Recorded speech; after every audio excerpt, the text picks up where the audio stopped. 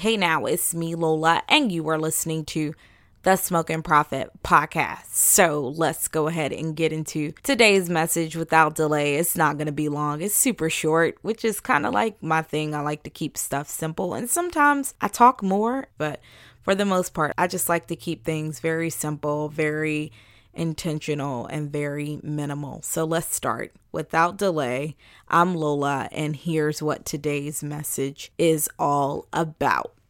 I want to tell you how to be relevant and how to build relevant. I want to tell you how to show up in crowded markets and actually etch out and carve out and make space for yourself. I want to tell you how to move past the place of irrelevancy and into you being the only option. So let me get into how this started. I was looking up something online one day and talking to Dante. And as I was talking to him, the only thing that I could think of was a brand name. And I was thinking of this brand name when it came to me describing this action that I was trying to do.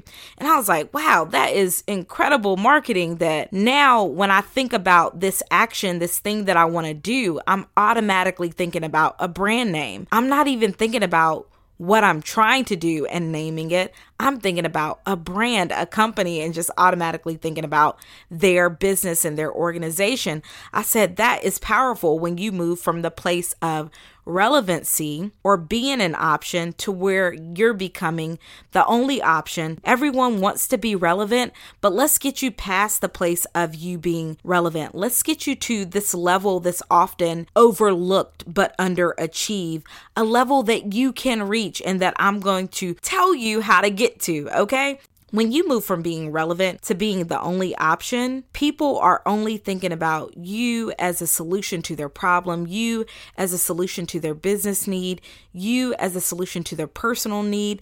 They're only thinking about you. And it's so possible to get there, but it doesn't come without intention. If you're trying to do it quickly, just start with one strong idea. Start with one strong idea and then let everything you do revolve around that idea. Express that idea over and over and over and over to the point of where it's almost annoying for you to hear it. Notice I didn't say annoying for others to hear it. It's annoying for you to hear it because you feel like you're saying the same thing, but it's good. I want you to say the same things over and over and over and over again so that people begin to recognize you and think of you when they think of this idea that you are expressing. Now, you can't just start with that one strong idea and express it over and over and over again in the different ways you show up in your business, in your brand, in your career, or whatever it is that you're doing. You've got to express that one strong idea clearly, convincingly, and also continually, meaning your message should be clear.